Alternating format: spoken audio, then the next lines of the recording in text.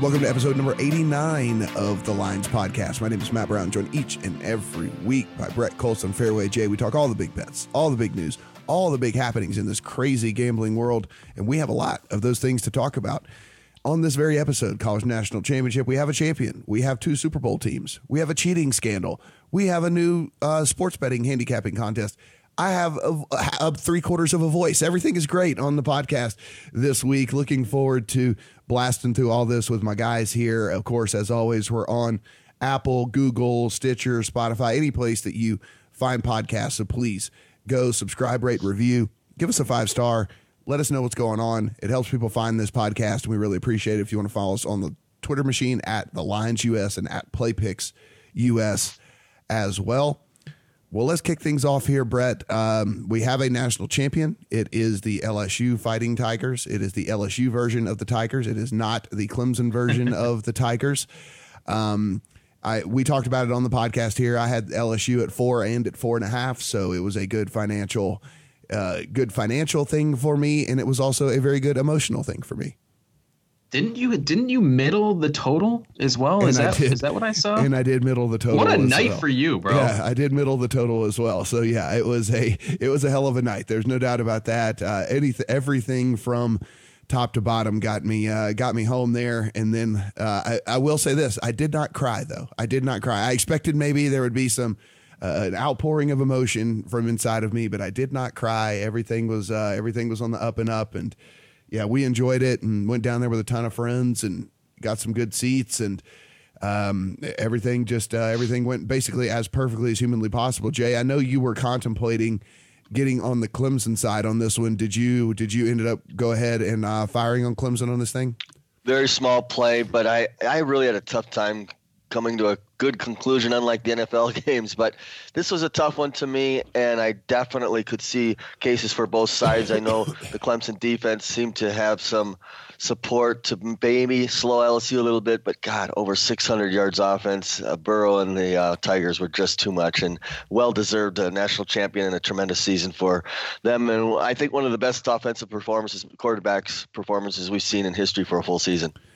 Yeah, I honestly, and this was actually, I'm glad you brought that up because this is kind of my next question to you guys. I mean, we saw the instant reactions, right after the game was over by all the, sports talking heads and stuff across the country, basically trying to pose the question, is this the greatest college football team of all time? And you start to compare resumes and whatnot. And listen, obviously, we're all too young to remember the teams from the 40s and 50s and 60s and stuff. So let me just kind of repose it to a question I think that we can answer. And Brett, I'll start with you. Is this the greatest college football team, at least of your, not even necessarily of your lifetime, because you've heard about teams that happened a little bit before you were born or something. So let's just say like of your basically life and generation. I can't remember a more dominant season. What they did in that conference with that strength of schedule is I can't think of anything close to it, honestly. I mean, they beat 4 of the top 5 ranked teams in the country, and handily. They were rarely tested all season and just dominated the semifinal, dominated most of the championship game. It was incredible. What an unbelievable team.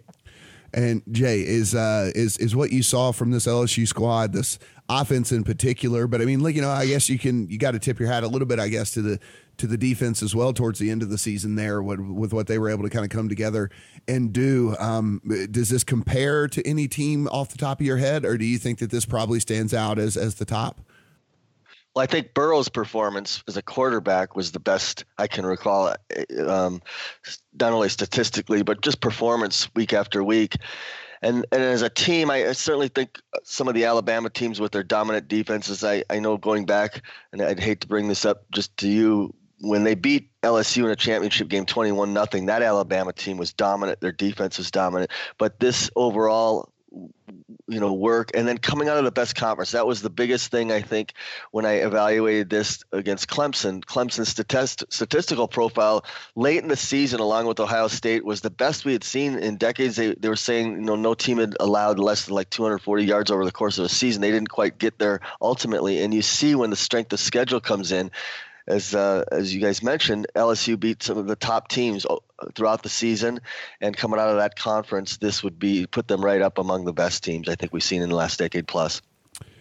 So, Brad, one of the things I think that anyone that pays attention to sports betting Twitter certainly saw, and you know, a lot of advertising, and look, we understand it. It's free marketing for these sports books. They take to Twitter, they go in, they'll give you some information on what's going on inside of the room over there. We think, anyway, at least that is kind of what people were starting to question, trying to wonder if, you know, the sharp action in some of these games that we're hearing getting posted about is actually sharp action, or if they're using you know, the free marketing tools in social media to try and, you know, get the casual bettor to lean or go a certain way. I don't know if I have a super strong opinion on this one way or the other, but we certainly know that sports betting Twitter is always going to be looking for something to talk about.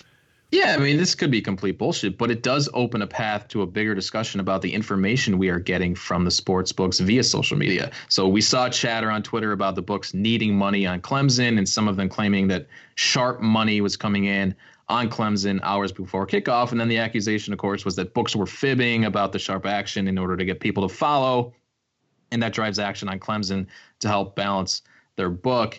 Do I believe that was happening in this specific case? I'm not really sure, but it does make me question the information we are getting from these operators daily, because it would be easy to fabricate these numbers and tell people that a sharp bet just came in, and people love to follow the sharp bettors. So, you know, driving a narrative toward one side would be smart in a lot of cases.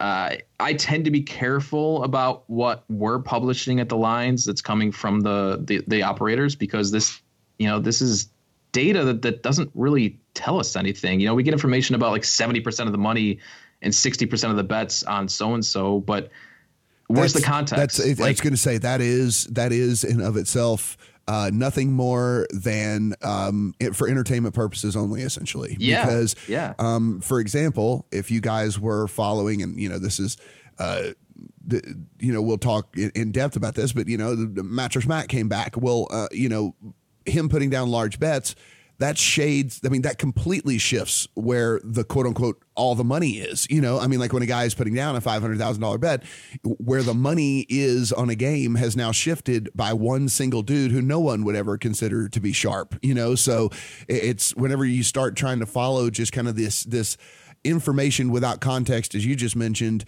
it really is a little bit of a slippery slope.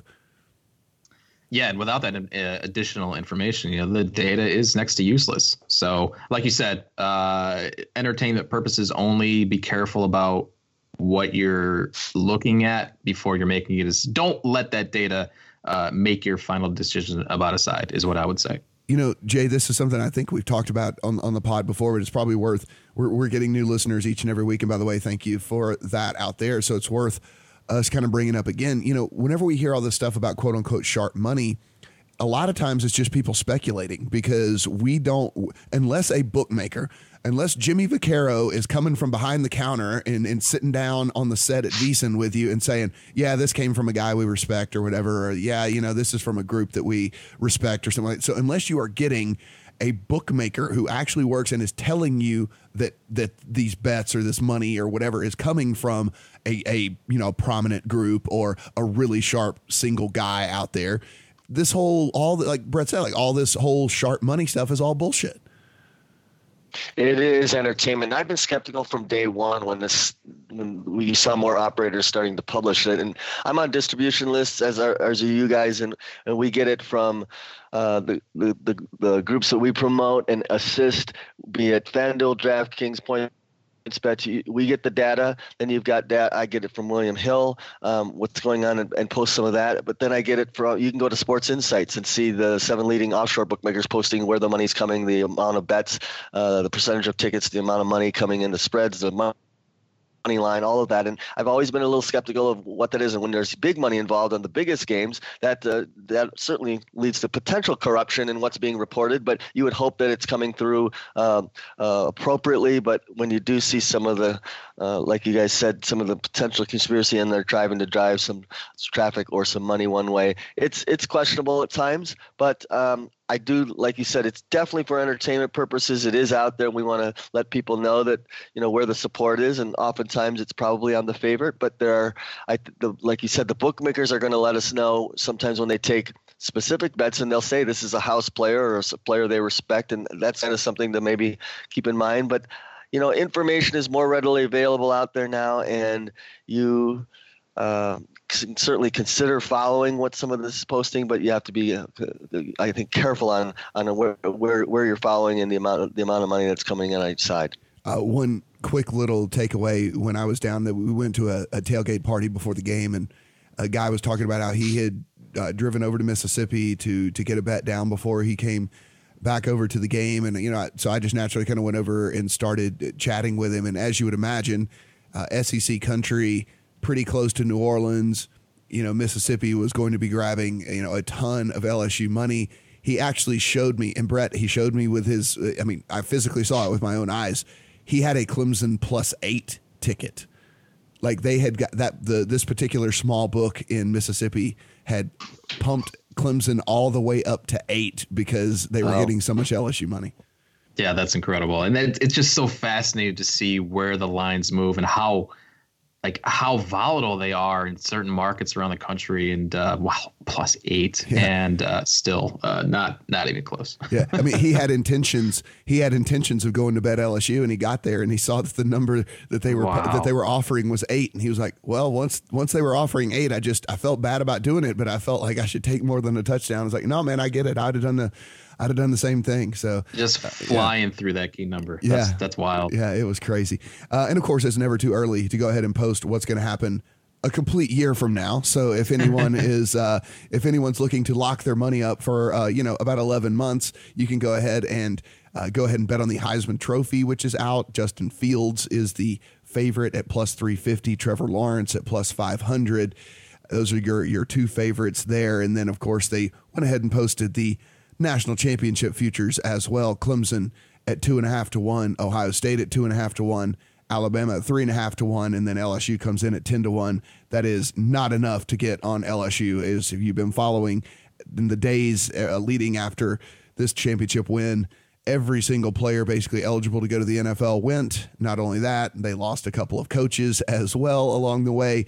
It's going to be a rebuilding year for the LSU Fighting Tigers. So do not look at that 10 to 1 and say, oh, I'm getting 10 to 1 on the defending champion. No, that thing would have to be way closer to 25, 30 to 1 for me to even be remotely interested in that. So. Yeah, it opened at 14 too. So you definitely don't get it. You're getting the worst of the number now. Yeah. So I would not touch. If you're looking to bet college futures, you gotta look and see who's returning, who's leaving. It's so, don't just blindly bet the defending national champion. There's a lot more that goes into it than that. So LSU at +1,000. I'm looking at 10 teams here that I think I would pick over LSU next year. Oh, easy. Like I said, every draft eligible junior basically went.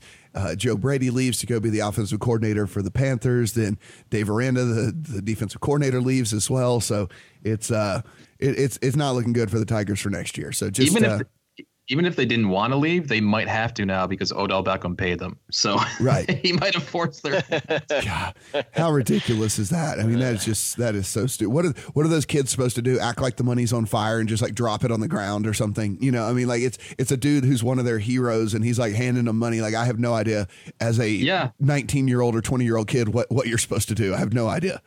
Yeah, in that moment, it's the whole thing. It's just, should he have done that? Probably not. No. I thought it was pretty cool. Yeah, like on Odell, I get it. You're not supposed to do that, and he should know better. But if you're the actual kids themselves, like everyone's like, well, they know you're supposed to not whatever. I'm like, they just won a national championship. One of the school's biggest heroes ever is out there handing out $100 bills.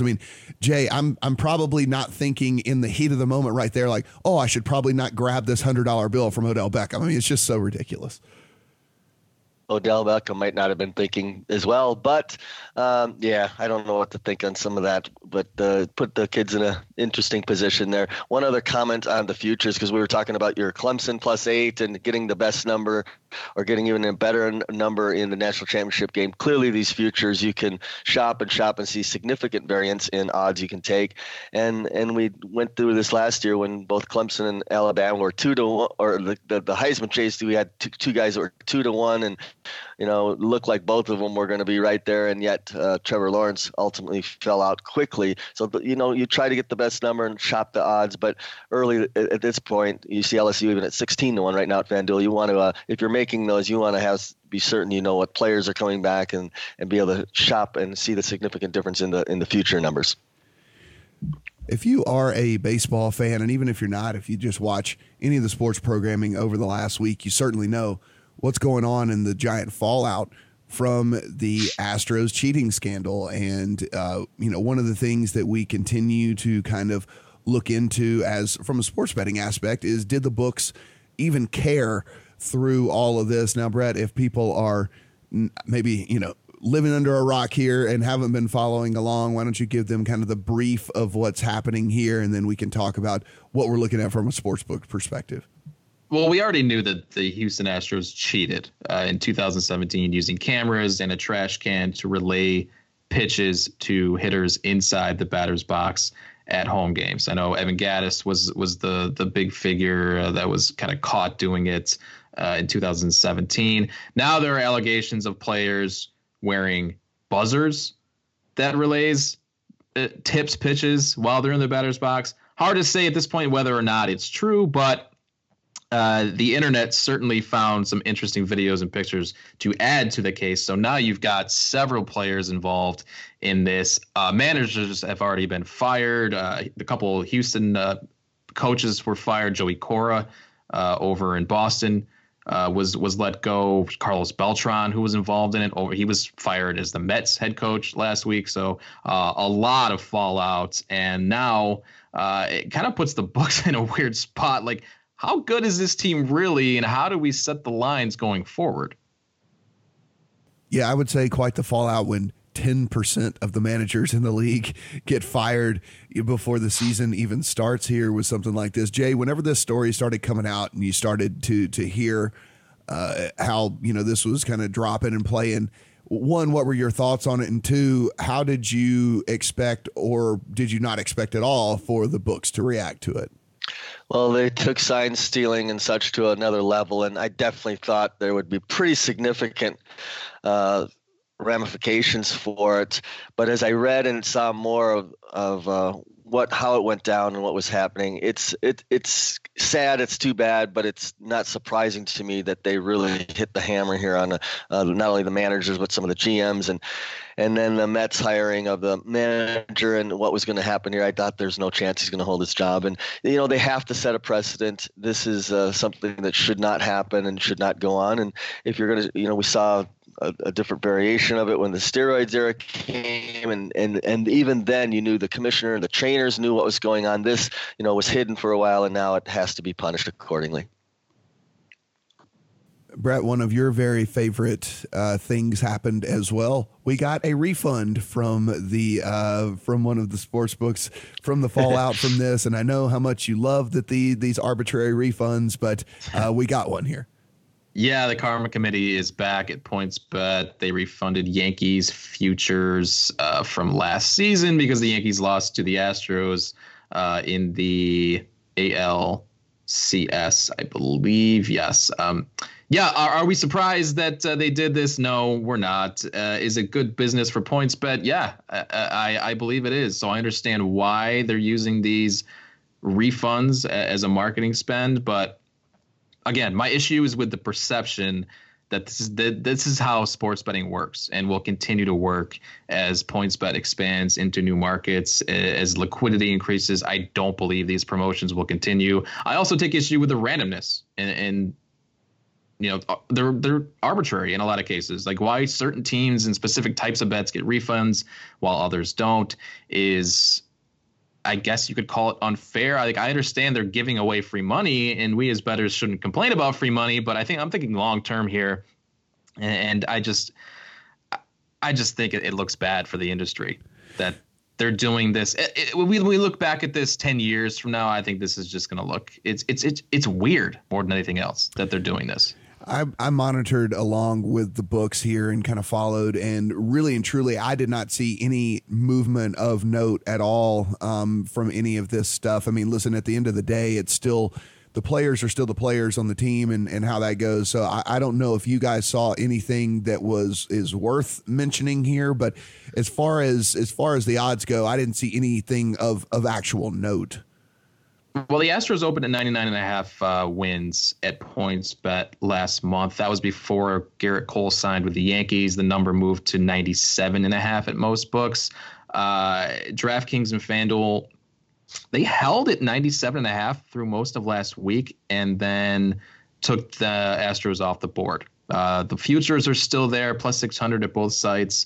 I saw Caesars in Nevada opened the Astros at 94 wins last week. This is all just super fascinating because we don't know what happened and how much player performance was impacted by the extent of the cheating. So I really want to talk to the books this week, a few of them, and see how they're attacking this, because there could be like a 3 to 4 win difference or discrepancy between the books is how they view this. I know FanDuel doesn't have, they've taken them down, as you mentioned, Brett. What was the opening number that you thought had FanDuel with Houston? They were at 97.5, and they were there for several days while this was all going down last week. I was following it pretty closely, and then over the weekend, I think they just took it off the board. Correct. These win totals that are close to 100 anyway, I tend to fade as it is. I mean, like one key injury, like one big injury, and it could be the end of all of that. So yeah, I don't know. I could see these things falling for sure. No doubt about that. So we've got some DraftKings news for you guys. And before we get into the bigger news, there's some smaller news here. They opened an office here in Nevada. And I know if you're listening to this and living in Nevada, you're saying, oh, did they? Does that mean DraftKings is coming to Nevada? Well, not necessarily. They are going to run their casino operation out of there. They're going to run their fraud team out of there. And yes, there will be Johnny Avello and the crew doing some trading and whatnot out of there as well. The sports betting department will have a piece of that office over there. But when asked were they coming to Nevada and what the plans were for all of that, they said, yes, but we can't tell you when. We don't know when. We just know it's a long process here. And so we know that DraftKings wants to be in all 50, any state that allows legal sports wagering, DraftKings wants to be a part of.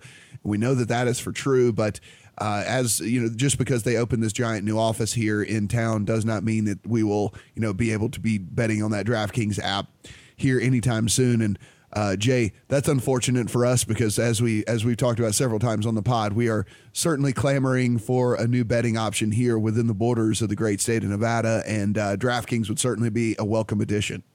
I don't think there's any question, and no DFS here in Nevada, as well as the sports betting, would add another dimension. And I think they're coming out in a major book, and a major one that's going to continue throughout the United States. And I think with offices here, you would hope anyway that over time they're going to turn that around in Nevada and become a legal operator here as well.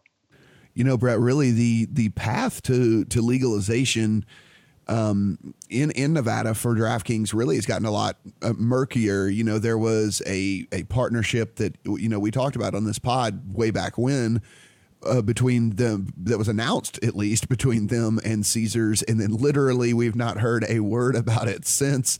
And even when kind of asked about that, they said, yeah, it's gotten real tricky. Of course, we talked about here on the podcast as well that El Dorado has now acquired Caesars. That will be a rollout, that is kind of coming over the next, year to 18 months, that there will be, a new ownership group behind Caesars, which El Dorado already had sports betting partnerships in place outside of DraftKings, mainly with William Hill.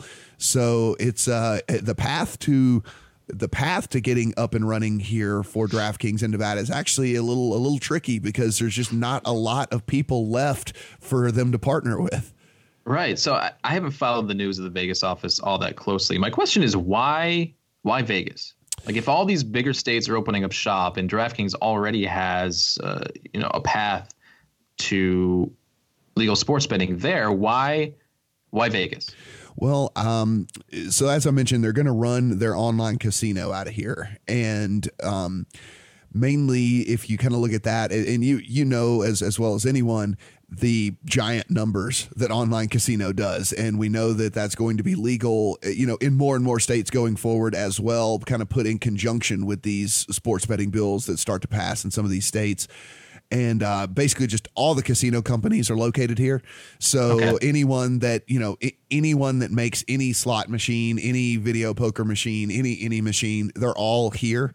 And so, not only acquiring talent to work on that side of their business is much easier because there's just a gigantic talent pool that's already here, but then also just working with the operators pretty closely and doing different things. It would not surprise me. We talk about the splash that they are making, in the sports betting side of things, that once casino gets going in many more states with as much as they're willing to take risks, Brett, and as much as they want to kind of be a leader in the industry, it wouldn't surprise me to see DraftKings step up and try to, take a firm position on the casino side as well.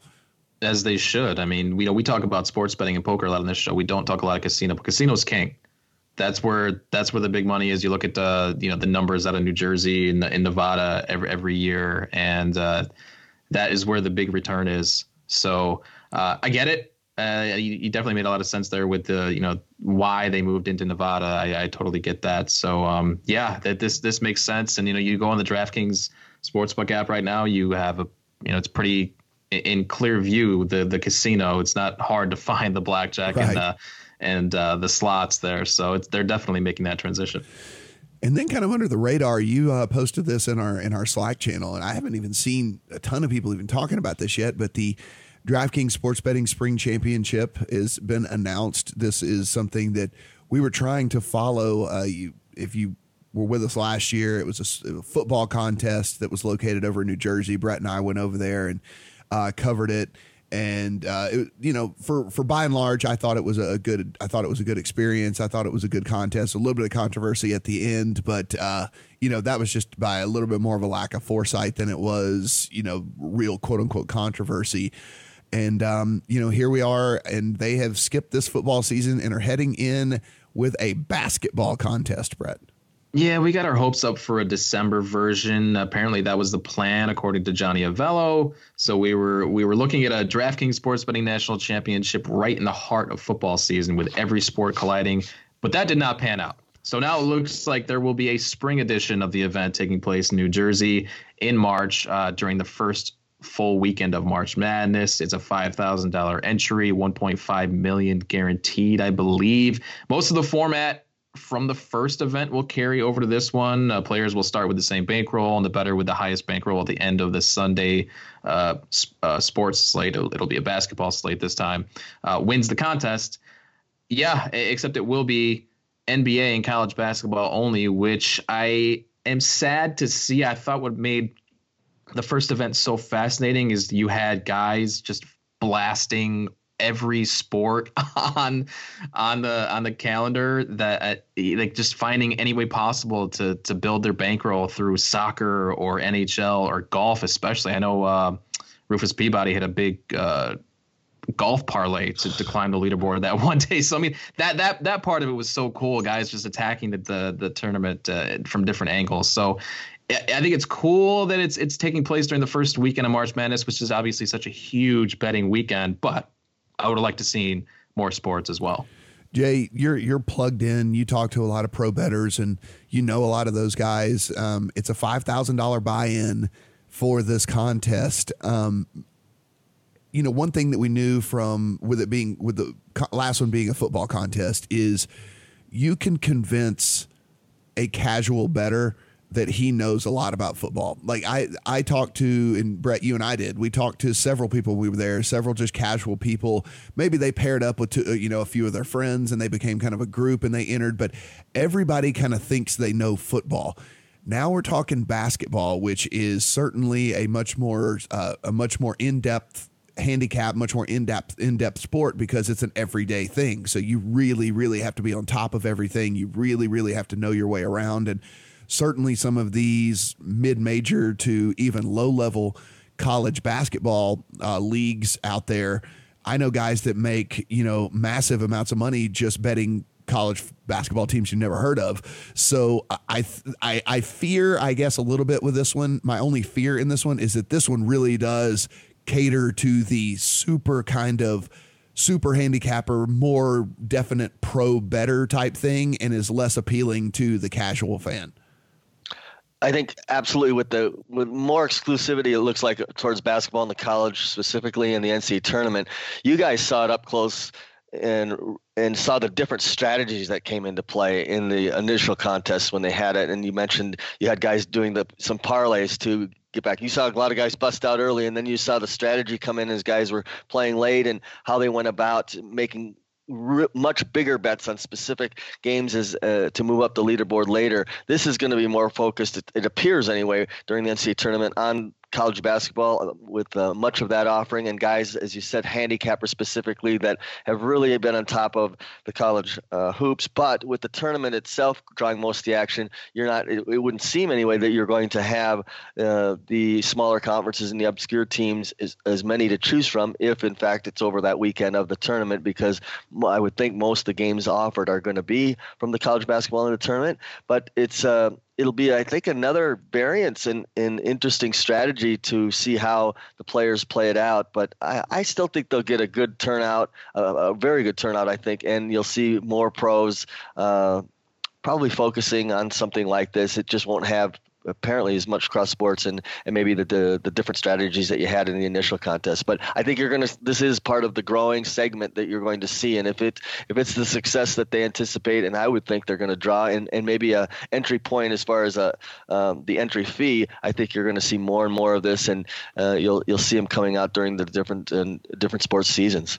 Will we see Matt Brown enter this thing again? I don't know, man.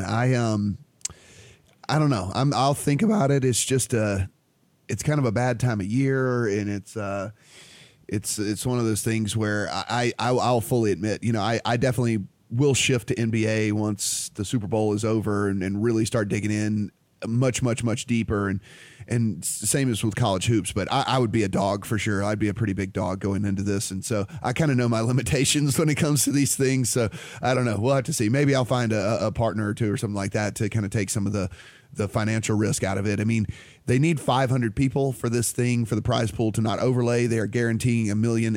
500,000 of that will go to first place. If you don't know how this works, it's a $5,000 buy-in. $3,000 goes to the prize pool. $2,000 is your live bankroll. And when I say live bankroll, I mean live bankroll. Whenever you finish the tournament, whatever you have in your account is yours to keep. So that money is real money that you are betting with. It's not like a poker tournament where there's just like tournament chips or something like that. So it's real $2,000. And we saw guys get up into the six figures last time, Brett. Like they not only were winning on the leaderboard, but they had run their accounts up to $140,000, $130,000, $125,000 over the course of 2.5 days.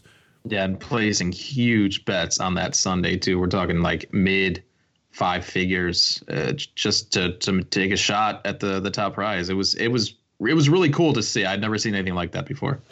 Yeah, I hope that they are just, took this year off of football to kind of refine it and figure out what the best way to go about it is, and they bring it back for next year, because I would definitely jump back in that thing. I think that's the plan, because they called this the spring championship. Right. So I think they're definitely planning on something. I would hope for like November, December. And I think that one would just be completely massive. I think that one could be so huge. And especially with them being available in as many markets as they are now, you could even run like local satellites to get into this thing, like within the sports books in the various states, Mississippi and, and Iowa and whatever, and all these different ones to be able to get in. So that would be super fun. Hopefully they head that direction. Well, guys, as you well know, we are with our two teams for the Super Bowl here. It will be the Kansas City Chiefs and San Francisco 49ers that will be playing in this. But let's go ahead and talk just quickly about what went on Sunday here. We wanted to get you a podcast bright and early on Monday because instant reactions here, instant actions, reactions to the moves, the lines, everything's like that. But Jay, I'll start with you here in the first game. The Chiefs go out and, while it was kind of a sweat there towards the end because of a fake punt that was successful, it seems like if they'd have been in punt safe that the Chiefs would have just absolutely moonwalked to a cover. They did get the cover home. And, look, they were able to do something that no one's been able to do over the past month of the season, and that was slow down Derrick Henry, got the Titans out of their game plan. And when that happened, it was, it was going to be tough to beat the Chiefs, I think. Yeah, an interesting momentum switch again with Tennessee jumping out 10-0, but it was all Kansas City moving forward. In fact, with Tennessee leading 17-7, from that point on through the end of the third quarter and the first plays of the fourth quarter, I posted something and they started to show the stat lines that Kansas City outgained them 200-22 through the third quarter, 16-1 first downs. And then when they gave the ball back, now they go up 28-17, and they give the ball back, hold Tennessee to like 17 yards, and then get the 80-yard drive with the 60-yard touchdown. Just a dominant turn of events. And I, like to play more underdogs. I couldn't make a case for either underdog in these games. To me, it was favorites or pass, and I ended up teasing both of them real strong. And I just, if you look back to last year, the Final Four teams in the championship games certainly all were pretty solid. And I didn't think overall, even though Tennessee was playing real well coming in, and as well as Green Bay, they were running into much stronger teams. And their defensive profiles, I think, didn't match up to be championship caliber. And it kind of played out that way. But the Titans, real good season, and their running attack kept them in again early, and they were controlling the ball. That was the key, I think, what we ultimately had to have. But when KC decided it was time to turn it on a little bit more, you saw the difference in the explosive, not only offense, but able to contain a little bit. The thing that's beautiful about the betting and the prop bets specifically is when you mentioned that they went for that fourth down and 10, that they got the ball back. Now it was Tannehill. For those that had over under on Tannehill passing, if he wouldn't have got the ball back, you were easily on the under. But when they got the ball back, I think he had 200 yards when they got it back. And so if he was able to get, depending on the number again, it fluctuated from around 219. It was as high as the 230s. But if he would have been able to sustain a drive, he might have been able to get over his passing yards, which is again why there's so much interest in so many different ways to bet on these games and have interest in the player props as well. Yeah, I was heavy on the Chiefs just at 7 when the hook fell off of this one, and I was able to get the Chiefs at a touchdown. That was kind of my buy point. I let everybody know, so this isn't like me talking about stuff, after the fact. If you watch the videos that we produce for the lines, and also put it out on Twitter before the game started. I got on the Chiefs heavy at 7, felt really, really good about it until when I saw them give up that fake punt and then them go down and score quickly. And I'm like, I can't believe I even have to sweat this, because this game has been pretty dominated from after about the 7-minute, 8-minute mark in the first quarter. Brett, this very rarely am I able to handicap a game and it play out kind of exactly like I thought it was going to, but this was one of those situations where I said, I think that the Chiefs are able to get out to a lead on this Tennessee team. The Tennessee team has to get out of rhythm that they have not had to do very often over the last 2 months of the season. And that is when Ryan Tannehill is having to drop back and throw way more than they want him to. And I don't know how effective he is going to be able to be when that becomes the case. What we saw, he only throws for 209 yards, only 6.7 yards per attempt. He takes 3 sacks in the game. And, at the end of the day, he's got some pretty good receivers.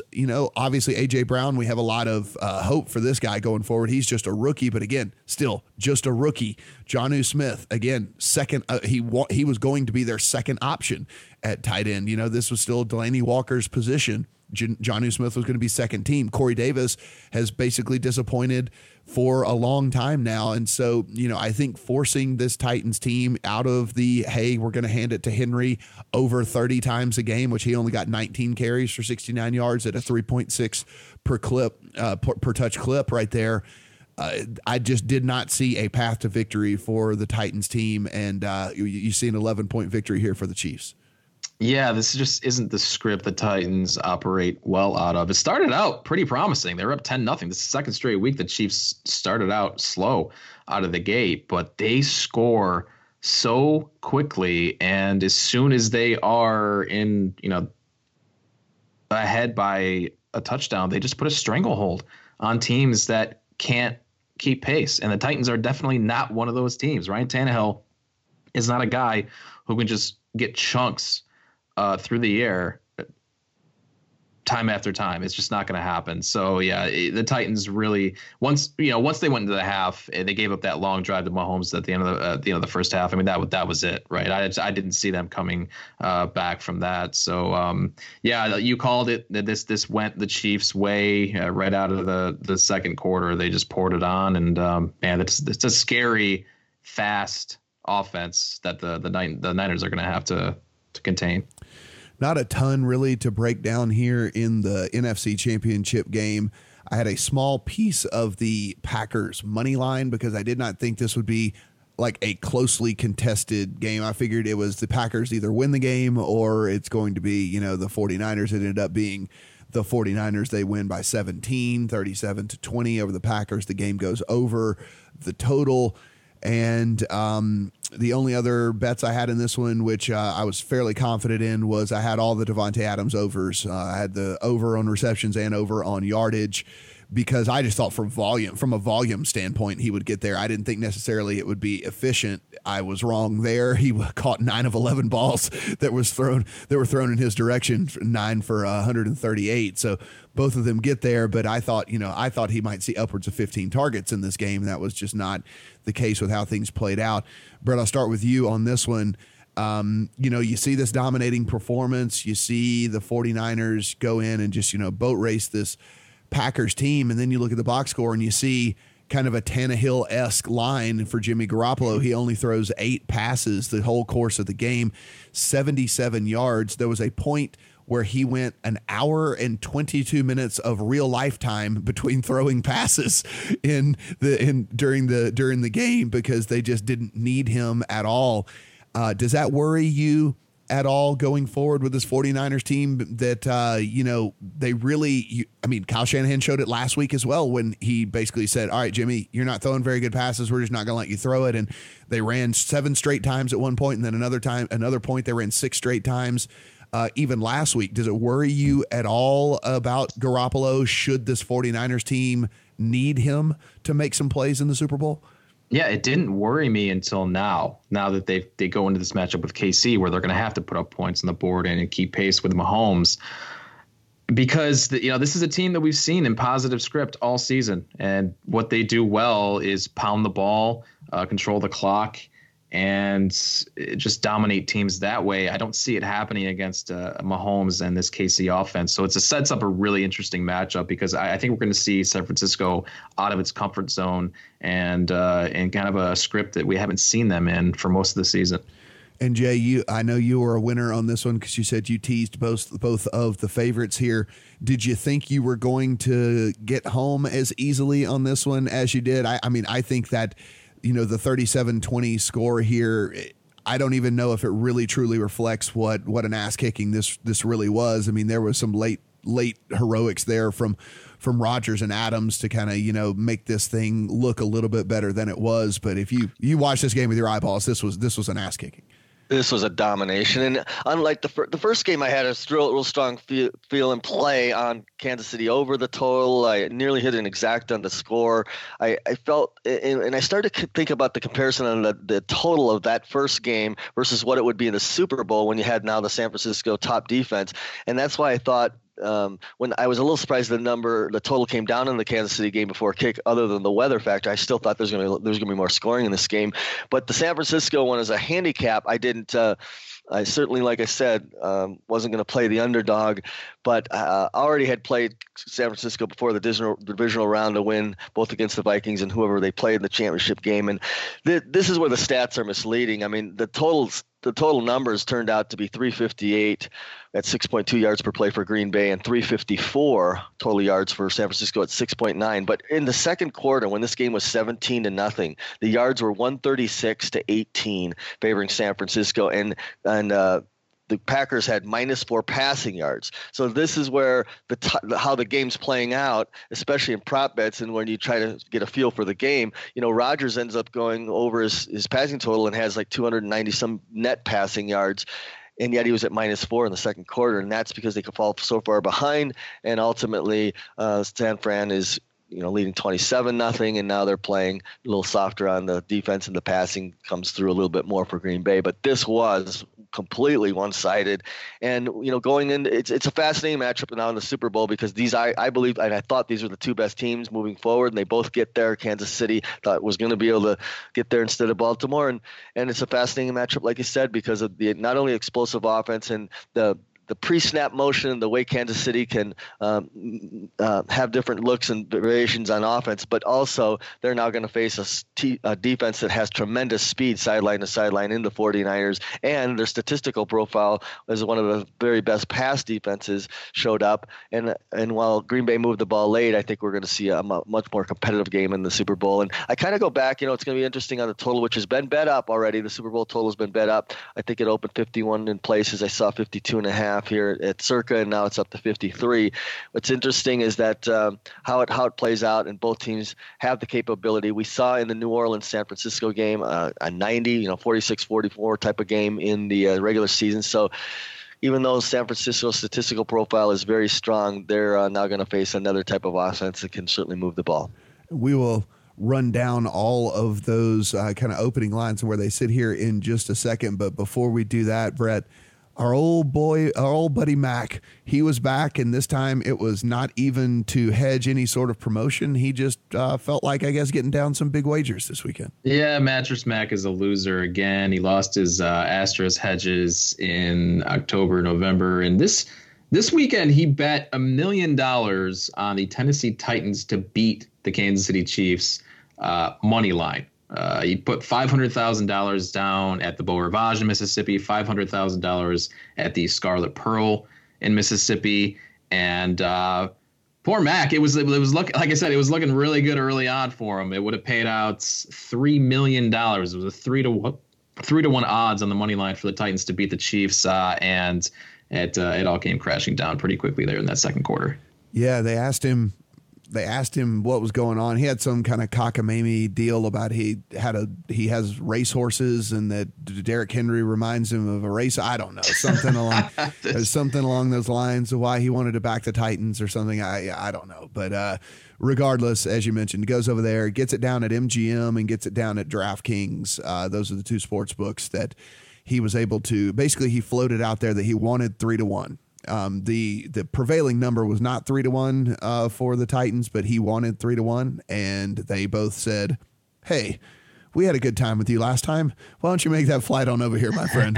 We'll take your $500,000 bet." And so they both took it, and as you mentioned, another $1 million win there for Mississippi this month. It'll be interesting. They needed it for sure because they lost their ass on LSU. So that was they needed that $1 million to come in for sure. Although I guess they probably won a good bit on the Saints losing as well. So the numbers in Mississippi will be pretty interesting for us to monitor. No doubt about that. If Mattress Mac could have had some in-game when they're up 10-0, he could have certainly got some of that back if he was playing accordingly. But seriously, that would have been the way to go, man. All right, Brett. So you and I were kind of monitoring you mostly, but I was trying to help out a little bit, monitoring what these odds were sitting at and where things are sitting, as these books were just firing off over and over and over again, where what they were opening at, where the lines were going, predominantly here in Vegas. The majority of the ones that came out early seemed to have opened at pick, right? I mean, that was not what we really saw over on the East Coast, where it seemed like most people who opened over there opened at a point or point and a half. But pretty much everybody, I mean, I know because I went ahead and threw a Chiefs pick 'em in my account here in Nevada, just because I wanted to have it in my pocket in case I figured that the line was going to move rapidly in favor of the Chiefs. I just assume Patrick Mahomes, they're sexy, they score a lot of points, they're passing all over the place. I thought this thing might get all the way to 2.5, before the initial frenzy got over with, but didn't seem to be the case. I was stunned last night when I saw Westgate and some of these other books open this as a pick. I mean, this happened, I believe, right around halftime of the Niners-Packers game. The Niners were just blowing doors off an undeserving Packers team, a team that really had no business being in the NFC Championship. So I felt like there was a major recency bias in that number, especially when you looked at some of the look-aheads. I mean, FanDuel had a look-ahead of 2.5 on the Chiefs-Niners, the Chiefs minus 2.5, which I thought was pretty fair.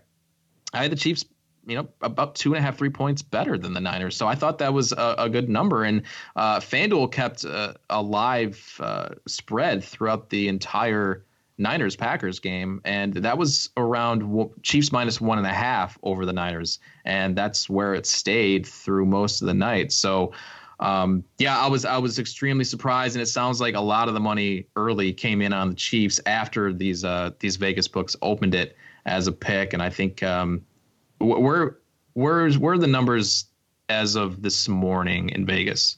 Yeah, so across the board here in Vegas, and when I say across the board, I mean across the board. Everybody is sitting at 1 right now. So it's Chiefs -1, and I'm talking that's Westgate, South Point, Circa, Golden Nugget, Wynn, William Hill, Station Casinos, Caesars, and MGM. They are all sitting at Chiefs -1 this morning. So that is where this is kind of settled. Most of them did, I think, open at pick. I mean, I know I got it at pick at one of the books here, and it didn't last incredibly long. It got to 1 fairly quick, and where Chiefs money was coming in. But I know Westgate announced they opened at 1. I know Circa, I think I think we even were trading kind of some of the tweets and stuff that they were putting out. I think Circa announced that they definitely opened at pick, and I think the South Point did as well. Yeah, and as of this morning, I'm looking at some of the East Coast books here. We've got DraftKings, PointsBet, Sugar House, FanDuel all at 1.5. So pretty interesting. Just seeing where these opened versus West Coast versus East Coast, and the established books versus kind of the upstarts. It's pretty cool to see. So, Jay, when you looked at this, kind of obviously the first thing we do, because we bet. So one of the first things we probably started thinking about was the line and what this line was going to open at and what you thought it might be. What were you thinking when it came to 49ers and the Chiefs? Well, I didn't bet right away, and I'm not going to. I've got a position on both teams. I had futures from a handful of weeks ago on both of them. I've got an exacta 49ers over Chiefs at 8-1, bet that a number of weeks ago. And I think the number didn't surprise me, except I saw an advance line that was 2.5 on KC, and then I saw William Hill actually had it at Pick'em before these championship games are played. So it's right in line where I thought. I definitely anticipated a little bit more, even though when I saw it at 1, I thought they're probably going to see a little bit of Kansas City money. The total going up doesn't surprise me, but I'm not convinced that's all the case. As I mentioned as a comparison, when I thought that, okay, Tennessee and Kansas City have a total in that low 50s, and that's on Kansas City's home field, and they're facing a weaker defense, and I thought, that Super Bowl line's probably going to be right around 50 as well for a total, and here now you have a top defense in San Francisco. So you can see and you anticipate, you start to look ahead a little bit. But the line itself, two best teams, really good matchup. The one thing I'll say in San Francisco's favor, and that doesn't mean I'm convinced they're going to win, but they just beat the Vikings and Green Bay. And although there might be some question on how good those teams were, I think through the first half of the regular season, the NFC North was considered the best division in the National Football League. And they were showing out with the Lions playing better and the Bears better.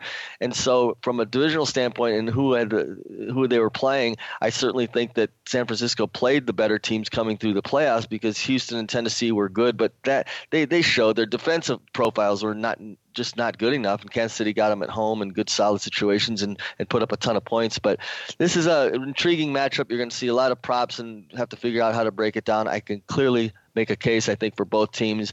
So real positives on either side in the matchups, but no position yet for me other than I'm going to be a winner, unfortunately, either way, because I've got futures on both these teams. Of course, had some losers on the Vikings in advance before, but I'm going to kind of wait to see where the line ultimately goes, and it'll be a really good matchup and I think an exceptional Super Bowl this year. That is a good feeling to have, though, my friend. That is a good feeling to have when you know that you are a winner no matter what. So that is a good way to be.